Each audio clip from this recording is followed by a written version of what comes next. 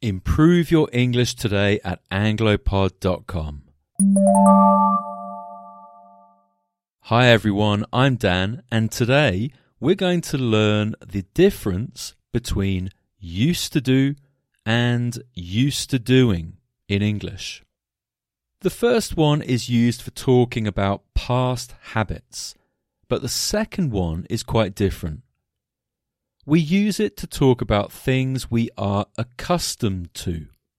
Let's learn more.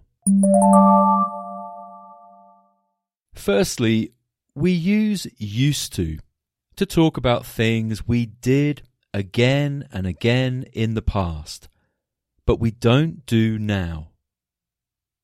So these are repeated habits.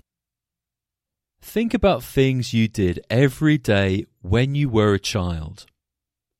For example, I used to play football. This is something I did every day at school. Unfortunately, I don't have the time now, but I used to play football. But what does it mean if you say, I am used to playing? I'm used to playing. You could say, I'm used to playing football. The meaning here is very different. It means that playing football was strange or not normal for you at the beginning. But after lots of practice, it now feels normal. You have improved. You like it. You are used to doing it. You are accustomed to it. Here's another example.